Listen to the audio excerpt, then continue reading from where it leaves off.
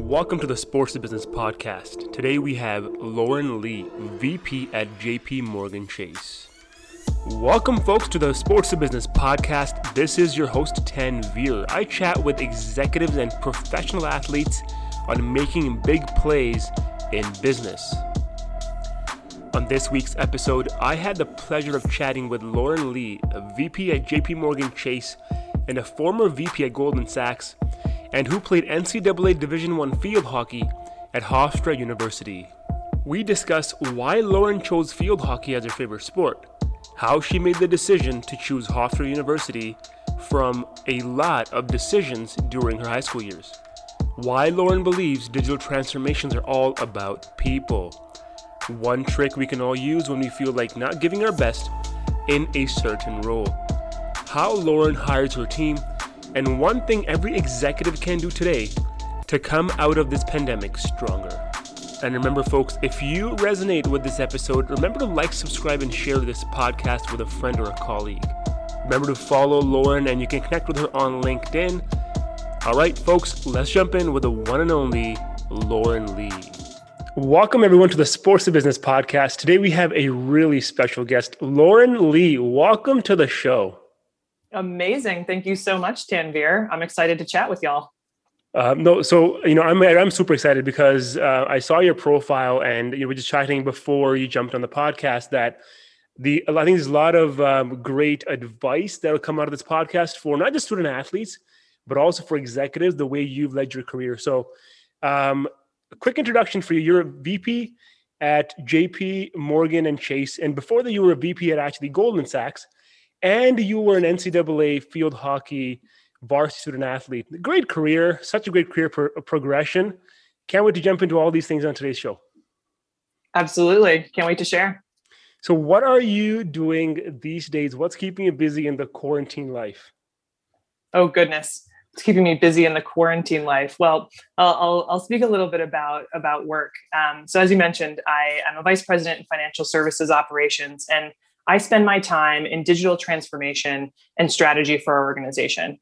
And when I think about financial services operations, the way I describe it to my family members who have no idea what I do in financial services is we are the fulfillment of Amazon. Yep. So if you want to purchase a stock or open a bank account or whatever it is that you want to engage with the financial services industry, there's an operations team that's the engine behind all of those engagements with whatever company that you're interacting with. And in order to really better serve our clients, we have to make sure that we can do things as fast as Amazon. That is what our clients expect now. So with the digital transformation of various different industries, I think financial services has really had to spend a little bit of time catching up and really leading the organization through that change and through those transformations is really where I've really found my sweet spot in my career. That's a great point you bring up because, I was talking to a few of my clients last week, and I was talking how digital transformations, was something that people thought would be something we might do or something in the future. But now everyone's already made 5 years of ground in 1 year, no matter what industry you're in, and especially banking and financial services. So that's a great way to answer what's keeping you busy these days.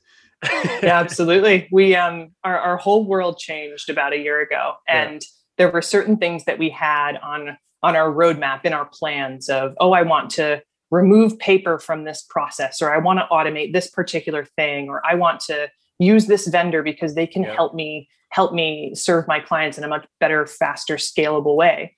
And then all of a sudden we had to change everything and we had to do it overnight. So it was, I think, both a huge challenge for us, but also a huge opportunity because those who rose to that challenge and were able to accelerate that transformation have only proved that it doesn't matter where you're working. You can still be a highly effective team and arguably in some respects more effective when you're forced to transform overnight. So it was not easy and it did not come without bumps in the road, but I think we're certainly a much more scalable organization now as a result. I think you'll relate that my coach always said championships are won in the off season. And I almost see this as the off season of the businesses that actually want to make big strides for the years to come. And I think that's exactly what you guys are doing, right? So that's kudos to you and the team. let's take a step back. Lauren, walk me through how you got started in the sports side of things and your journey to university and NCAA. Yeah, definitely. So I grew up in Dearborn, Michigan. I'm a Midwestern gal at heart, and I found myself on the East Coast really in my college journey. And growing up, I played just about every sport you could imagine. So played soccer, I ran track, I played volleyball. I was never any good at softball, but I did try.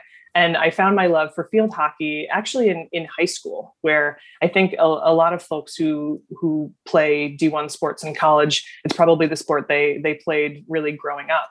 But for me, field hockey wasn't an option in elementary school and middle school. It only really became an option for me to play once I hit high school. But the second I did, I just absolutely fell in love with it. And it was, I still continued to play other sports in high school, but I realized this is the one I want to focus on. This is where I see myself.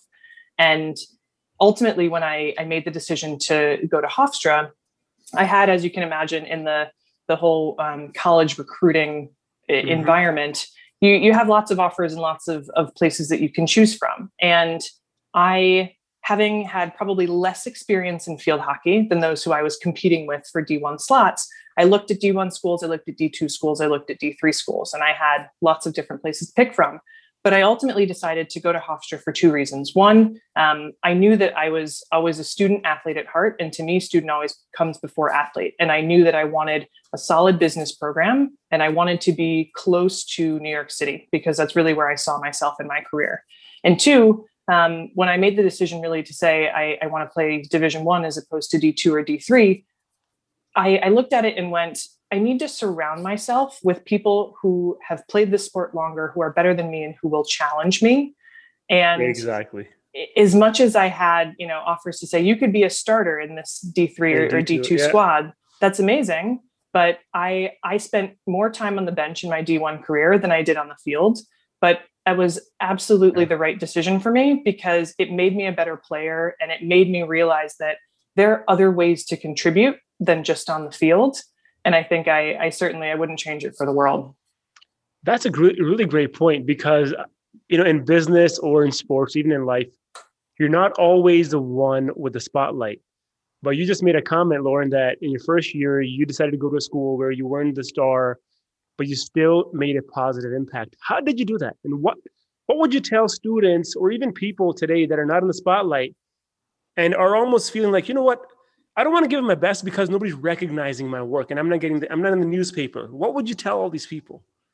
Yeah, it's a great question. I think it's one principle that's carried over for me from college into my business career. And it's this: you need to be responsible for the energy that you bring into a room, because that energy that you bring to whatever your role is on that team, everyone has a role and your role can change. But whatever it is, you need to bring your whole self, all of your talents, all of your energy, all of what makes you to that particular seat. And the thing that resonated with me in college was I had one of my teammates come up to me after a game. And I always, again, there were games I played and games that I sat on the bench. But whenever I sat on the bench, I was cheering. I was bringing my teammates up. I was giving them pep talks when they came on and off the field. And I had one of my best friends now come up to me and say, you know what? I love that you are the most positive person that I talk to, no matter how difficult a game we're having, no matter if you've played or if you haven't played, that I come off the field and you lift me up and you just bring this energy every single time we come to a game, no matter what your role is. And I thought, I don't need to be only scoring goals to bring my team up and to have a role and to contribute. And that to me is what proved that you're always going to have those different aspects in life. Yeah. To your point, you may be the lead on the project, you may be supporting, you may be the manager, you may be the one who's being managed. But at the end of the day, you need to bring all of your talents to whatever seat that you're in, because that seat's temporary, whatever it is. You're going to go on to the next thing, and you're going to need to take with you that experience and what you've contributed to that group. And do you believe that if you are in a role that is not in the limelight, and if you put your heart, sweat, blood, everything into that role, that you will be rewarded somehow down the road? And has that something happened for you? Yeah, absolutely. I look at it and go, how do you make your way into the limelight if you don't learn what you need to learn to have the skill sets to deliver something that puts you into the limelight? Yeah. Your It's career so is simple long. when you say it that way, right? But it's such a hard concept for some people to grasp. And look, it's hard in that moment too, right? I can't Yeah. say that in every seat that I've sat in where I'm the supporting actress, or even the stagehand or the backup person. It's not always glamorous. It's not always I walk into it and think that this is my dream job. But you have to walk into it and think there's something for me to take away from this. There's something for me to learn. There's something that's going to help me grow. Focus on that thing and take that away and apply it to the next thing that you do.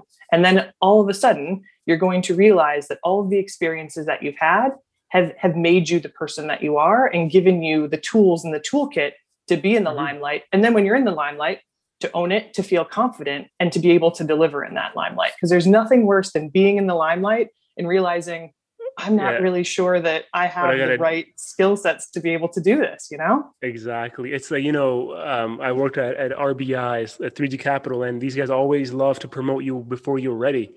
That's what they said. But the people that were promoted into these roles faster were the people that had proven themselves and did all the work when no one was really watching. So that when you're in that moment, whether you're on the field, whether you're in a project, you're like, you know what? I've done this before. I'll make some mistakes, but I'll figure this out. Now, if you cheated your way there, no matter what kinds of help you look for, or maybe, if you're trying to do the politics game, eventually you're going to fail.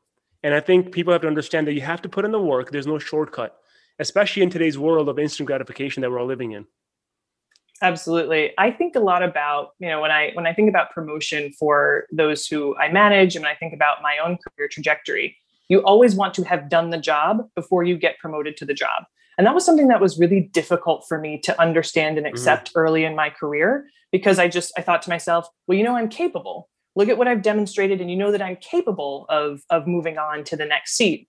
But you're always that much more successful if without a shadow of a doubt that you can achieve at that level before you're put in that seat. And it requires diligence. It requires patience. But I think it's always, to your point, somebody will see through the smoke and mirrors. If you find your way to the top without that foundation, someone's going to be able to poke holes in it, and that's not going to be comfortable for you when you're there.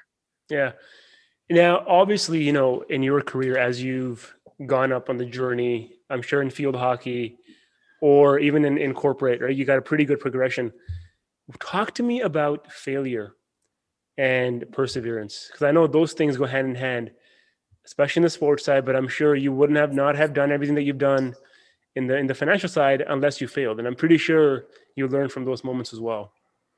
1,000%. And I think failure and perseverance, they absolutely go hand in hand. And I think one aspect of that it ties back to what we were talking about previously, but just being responsible for your energy. When I think back to sports careers, you've certainly lost games, you've missed shots, but we all know the teammate that's on the field that when they miss a shot or when the game's not going their way, they throw their stick on the ground and throw their hands in the air, scream at the ref and get a yellow card or whatever the case may be, that impacts everybody else. And, you get a red card and you're thrown out, you can't come back and contribute.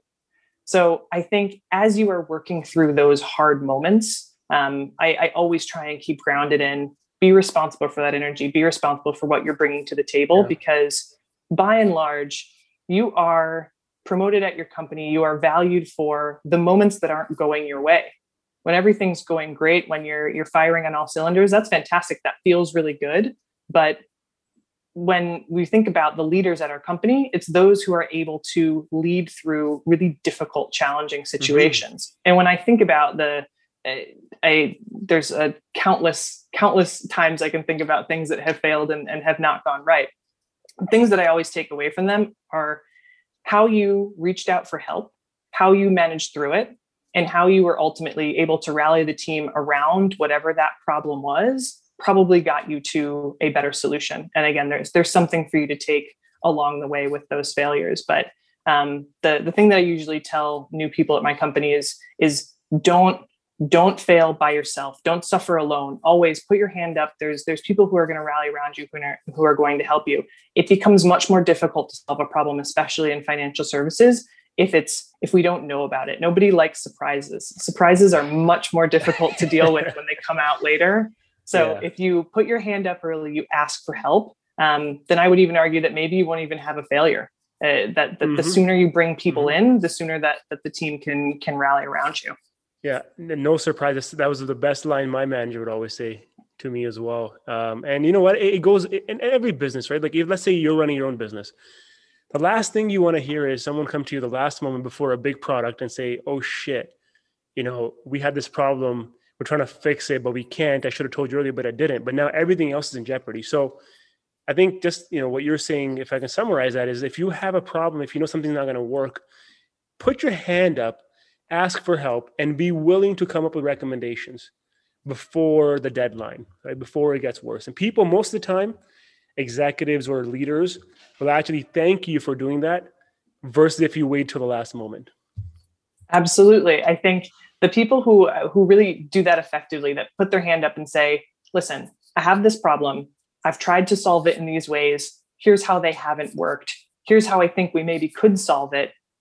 What do you think? What should we do? If you can approach that conversation with having a view, being able to describe how you tried to fix it, and then allow those who maybe have more experience or have different experiences from you have input, then it becomes a really positive and fruitful conversation. But trying to just solve it yourself when things aren't going your way, that's just, like we said, that's a recipe for having a really ugly surprise later on.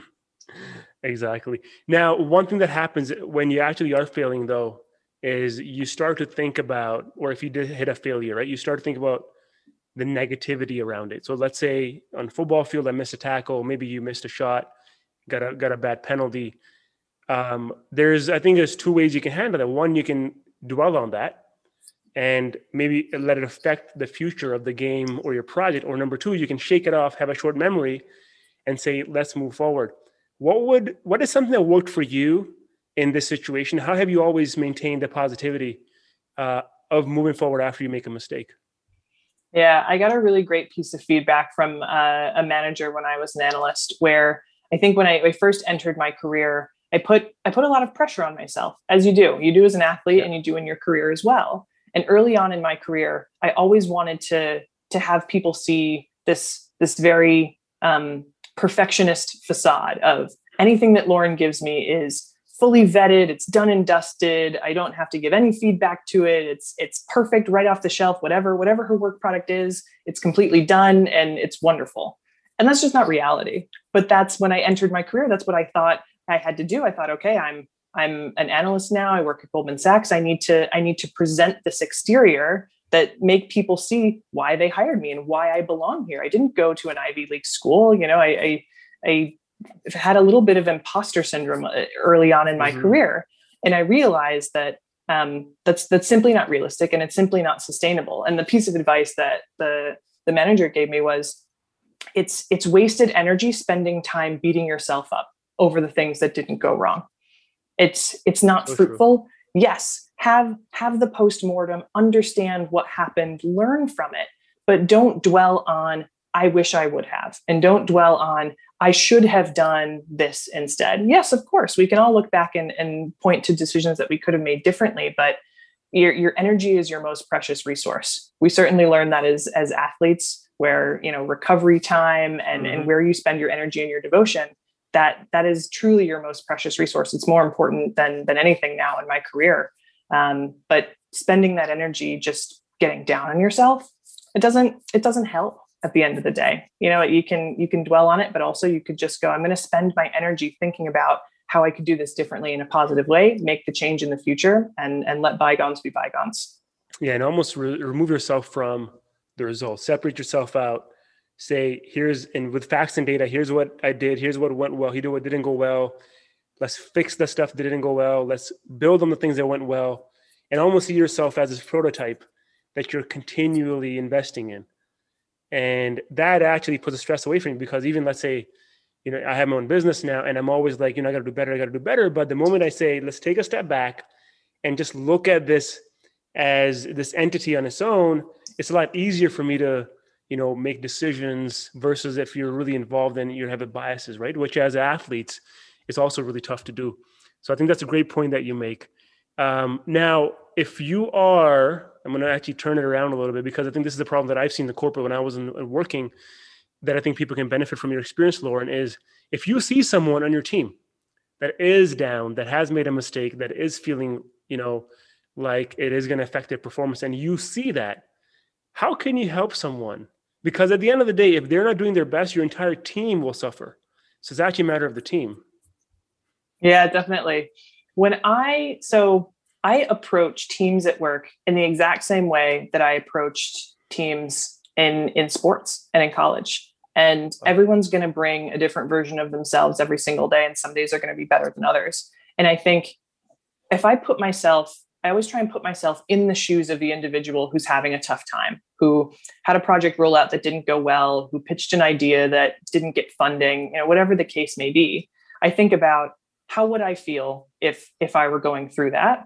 And I ask a question and I just listen. And more often than not, I find on my team that if people just know that you're there for them, that you have an open ear, that whatever they're going through, they can share with you. Because a lot of times, I think early on in my career, I always wanted to help, right? Where if I saw someone going through something challenging, it would be, what can I do for you? What can I take off your plate? How can I help you? And that is helpful. I'm not saying don't do that, but more often than not, if you just pause and ask, how are you doing? What can I do? What's going on?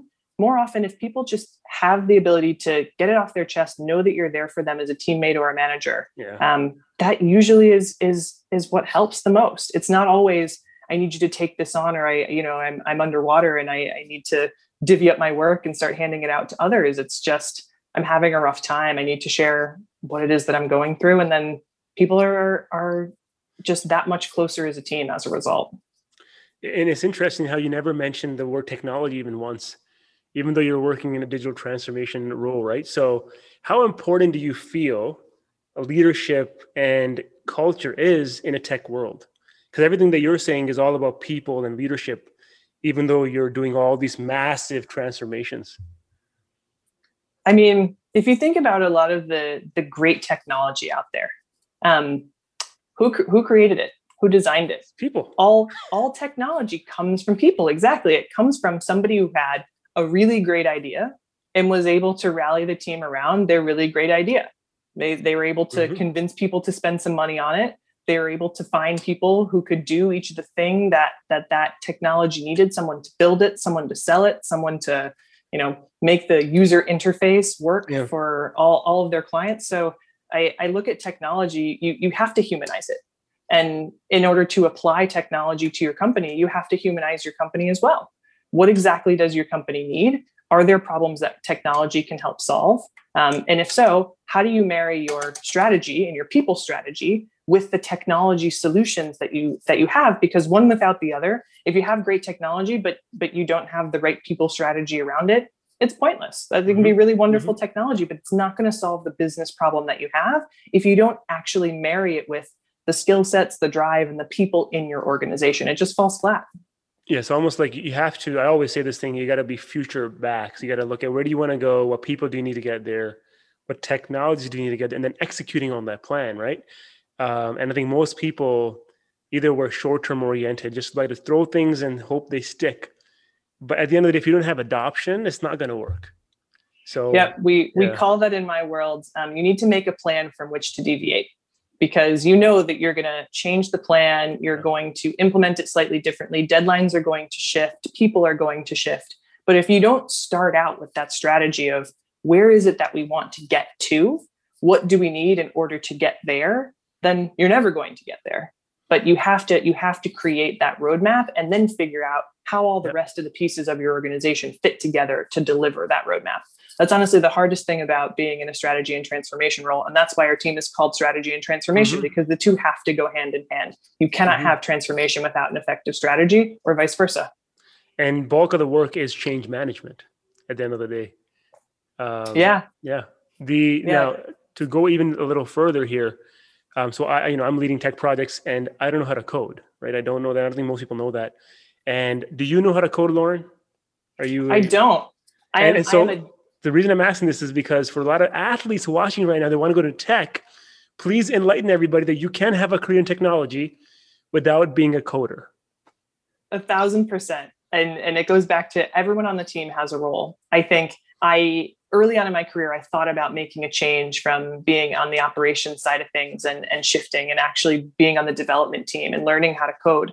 And what I realized that I was actually much more passionate about, while I love the how-to behind coding, but what I actually like is the adoption of technology to solve business problems. And I found that you can have a really great development team, but again, it ties back to what problem is that development team solving? I never wanted to be just developing in a silo and coming up with these great solutions because I'm the world's greatest coder, but without the right team around me to figure out how we apply it, what we build to really drive the evolution of that product. I wanted to be in that driver's seat. I wanted to be engaging with the business stakeholders to understand how are we serving our clients? What do they need? And then how can we unlock all of the great skill sets of our developers across the organization to be able to deliver that? That's really where I've found my sweet spot. So I laugh because I spend all day, every day with a development team. So I probably should know how to code at this point. Yeah. Probably some feedback that I should take away, that how come I haven't picked it up just by nature of where I sit and who I work with. But there's lots of different facets of transformation and development, and it doesn't have to be, I'm the greatest coder in order to be a part of it. Actually, on a very different topic, because I get asked this question a lot of times from either clients or just industry executives in general. How do you make a decision whether you want to outsource or build in-house? It's a fantastic question, and one that we go back and forth on almost on a daily basis. But for me, it comes down to, what are our core competencies as an organization? So what are the things that are so important to us and are so important to our client experience that we feel we have a competitive advantage by nature of keeping that within our four walls? So you have to look at it as, what's the secret sauce? Never outsource the secret sauce. That always has to stay in-house. It's almost like Pepsi or KFC secret, outsourcing their formula, right? You don't do that. Exactly. That's never something you want to outsource. To use an Amazon example, actually, you could see how Amazon, in bringing logistics in-house, was something that they, I guess, initially didn't see as a core competency, but then realized that they needed to have more control over. So they made that decision of, I want to bring this in because it's so important to my client service model that I need full ownership of it. But then it's always the hard decision of, where are the things that we know are important, but could probably be done better. And I think especially in financial services, you see a new fintech pop up every week. You read about some new latest and greatest idea in the news that's got a ton of venture capital backing behind it, and a really fantastic platform that I think, wow, that could really apply for us. And even being able to decide amongst all of those different competitors in the market. It presents both a blessing and a curse for those who are at large banks that have been around for a while, where it lights a fire under us a little bit to say, hey, we need to act probably a little bit more like a fintech. But also we need to probably leverage these fintechs within our organization. And it really just comes down to, what are our core competencies? Where can we really add value by keeping things internal? And what are extraneous, and what are things that we think we should just, have somebody with the sole focus and skill set import into our organization? Yeah, as you're looking at, bringing some of these new technologies into your workplace, or bringing stuff in-house, what is something that, you've learned in your career as an athlete, either teamwork, working through adversity, or just even strategy, because a lot of people don't understand that sports is huge on strategy, the playbooks, how you handle, your first half versus second half, if you're up or down. How do you apply? Have you applied these things in all of these great things you're doing in the banks? Absolutely. I think one of my favorite coaches had this saying, and it came from, it's actually my high school coach. And she had this saying for us, and it was, on any given day, on any given field, any team can win. And she said that to us because, again, where we grew up, field hockey wasn't popular until high school. And we were playing other schools where it was, embedded. They had kind of all these feeder programs from all these different elementary schools. They had camps from the times that they were, tall enough to hold a stick. And we didn't have that. But what we did have was a team with a lot of heart, and a team that on any given day could really bring the competition to a team that had a ton more experience than us. And I think about that in business all the time, where you could look at something and think, maybe this isn't going to work, or oh, this isn't going to happen because, this other person has way more experience than me, or whether it's, a solution that you're pitching or a job that you're interviewing for. And you just have to look at it and go, you don't know what's going to happen in the environment. You don't know the decision-making factors behind, the person who's sitting on the opposite side of the table from you. But if you come into that going, I could come out of this successful in whatever that endeavor may be, you're all the more likely to do that. And the second piece that I absolutely take from sports is when you think about constructing a sports team, you need a variety of skill sets. You need a variety of players who bring different things to the table. If I have a field hockey team of all keepers, that's certainly not going to help me. I'm not going to win any games. But I think about the same team, the same team principles in business, where we talk a lot about diversity and inclusion in hiring. But to me, diversity and inclusion means I need a great goal scorer. I need a great defense person. I need a midfielder who's the glue between all the various different players on the team. You need those skill sets. You need those backgrounds in business. So when I take a look at my team, I think about what are the skill sets that I think I bring to the table? And then I look for what I don't have, because what I don't want is bringing somebody in who thinks and acts and does things in the exact same way that I do. Yeah. I want to bring people into the team who have different skill sets, different perspectives, and different backgrounds to offer, because that's how we're going to be successful. Wow. I have this saying where I say you want to build a superstar team, not a team of superstars. Because you all know if you just get a bunch of great, strong people and put them together on one team, it's not going to work. Because as you said, you don't have the glue that almost brings everybody else together. So how do you hire your team, Lauren? Is it based on a system? Is it based on experience? Or is it a bit of both? Is it most potential? What's your philosophy? That's a really great question. I think, as always, for me, hiring starts with a business need of what do I need to bring to my business? What don't I have? And then I think about that business need. And then I look at my team and ask the same question again and go, okay, I don't have this skill set, but what don't I have? Do I not have enough women on the team? Do I not have enough people of color on the team? Do I not have a background of folks of different places that they're from, different socioeconomic situations? I want to bring together a group of folks who are truly all very different. So I often ask myself, again, I'm constantly searching for what don't I have and how can I bring that to the team? But to your point of potential, I will always hire for potential more than I will hire for experience. People can have the most experience and these very specific skill sets that I need. But at the end of the day, with experience can also come, and hand on heart, me as well, can come with some bad habits. So I love being able to shape and grow people's experience early on in their career, because I think you have all of this untapped excitement and potential, and you're able to guide them along and coach them in a way that I think is most impactful for your organization. And again, that's not to say that I don't hire people with experience, because I certainly do, but I say that more so for the student athletes who are listening in, that it is not important if you don't have 7 internships at all these prestigious firms on your resume ahead of applying for your full-time job. You need to be able to demonstrate what you bring to the table and never ever sell short what that athletics experience is, because it especially for those of us athletes who now work in business, it day in and day out is something that rings true for me in business. Yeah, I mean, and to kind of go deeper on your point, everything that I've ever done in the tech side, I always look back, I'm like, the reason I was successful is because of my experience as an athlete. And I always remind myself that, because when I was starting out after graduating university, a few folks told me to remove that experience from my resume, that nobody cares. I'm like, glad I didn't listen to these guys, because if I did, I probably wouldn't be doing what I am today. So I think, just to reiterate your point, Lauren, everybody listening, like, that is the experience you want to talk about if you're a student athlete, because trust me, leaders out there know that you are capable and you can bring more to the table than others that don't have that experience.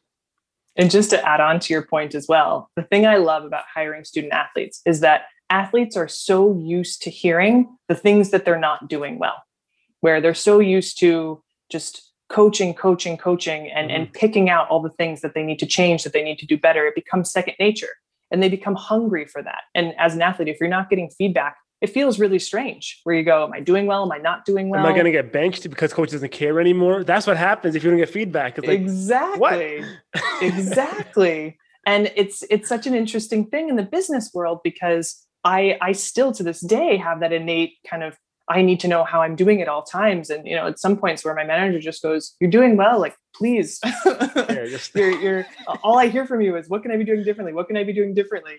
I at some point I have nothing left to tell you, but I love that in student athletes that come and work for me, because it becomes a very natural rapport. I think feedback is so important in your athletic career, and it's so important in your career after athletics. But it's a night and day difference with new hires, where if one comes from athletics and one doesn't, how they take feedback, how they learn from it, and how they grow from it, where it's second nature for an athlete, and it's a learning experience for those who haven't been through that athletics experience.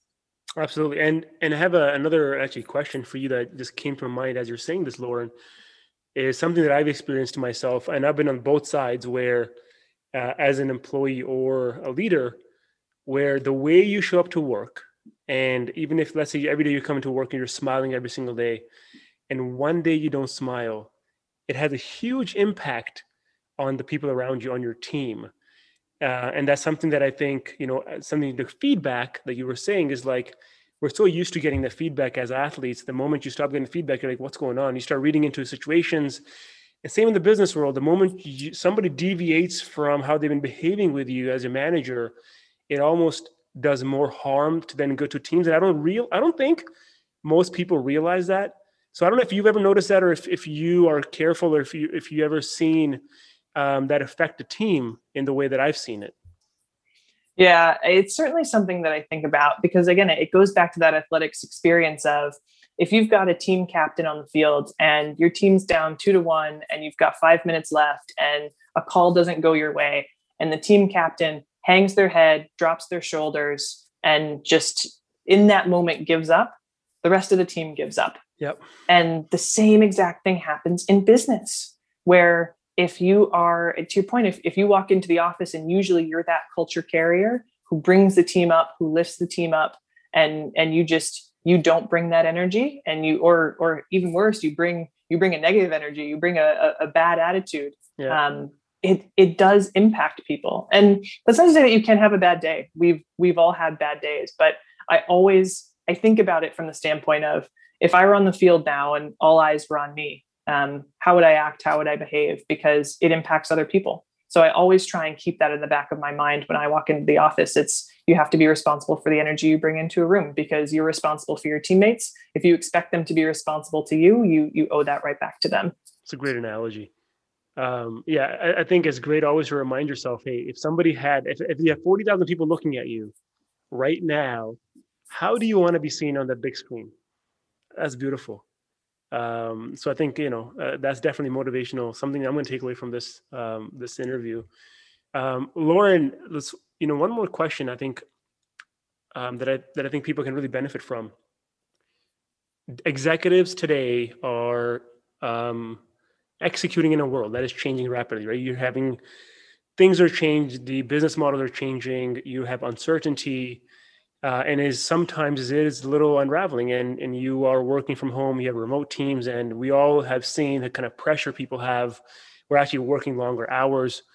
What advice would you give the executive teams today, either from your sports experience or your career so far, on what one thing they can do right now to make things better and actually a bit more positive as we come out of this pandemic?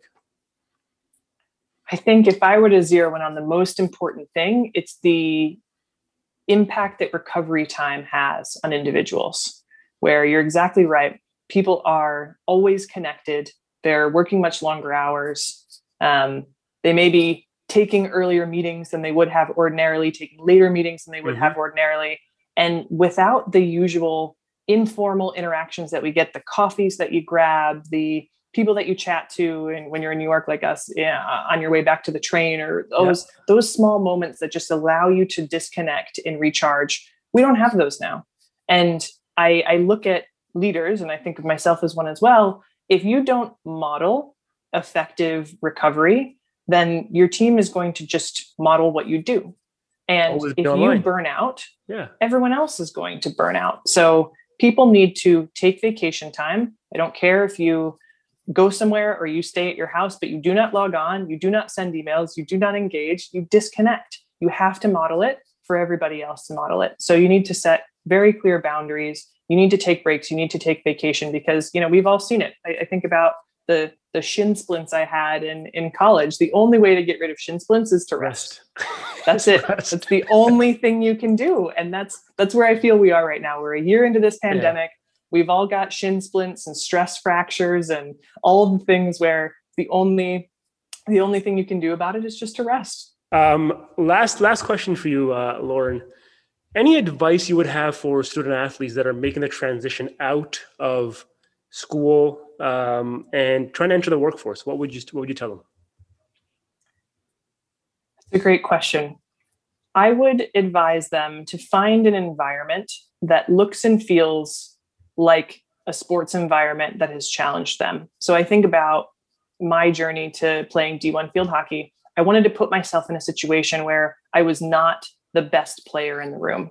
And I do this now in my career, and I highly encourage student athletes to do it. But find yourself in a place where you're not the smartest person in the room, where you are there to learn, to take away from those who are at the organization. Find that place for yourself, and that's going to be where you're going to thrive and really how you can challenge yourself. But never put yourself in a situation where you know that you're going to knock it out of the park, because that is a recipe of exactly. You don't want it to be too easy. That's a recipe to stagnate and to stay where you are. But always find yourself in a situation where you are not the best, the smartest, the fastest person in the room. That's going to be where you thrive, and that's going to be where you really take all of what sports taught you and you apply it to the next phase of your life. Awesome. If it was easy, everyone would do it. So do the hard stuff. It's amazing. Exactly. Well, Lauren, it was a pleasure having you on. You've done great things in your career, great digital transformation leader, an awesome human being. Thanks so much for jumping on the show again. Absolutely. Thank you so much for thinking of me. This has been fantastic. Where can everybody learn more about you or connect with you online or offline? So definitely find me on LinkedIn. I can't promise that I check it all that often in trying to co-parent and work and practice all of the recovery principles that I have just preached. But if you do shoot me a message there, hang in, and I promise I do get back to most folks. So absolutely feel free to reach out. Awesome. Well, thanks so much. Likewise. Thank you. Team, remember to like, subscribe, and share with a friend, and visit tanvirbango.com for a ton of free content and exercises.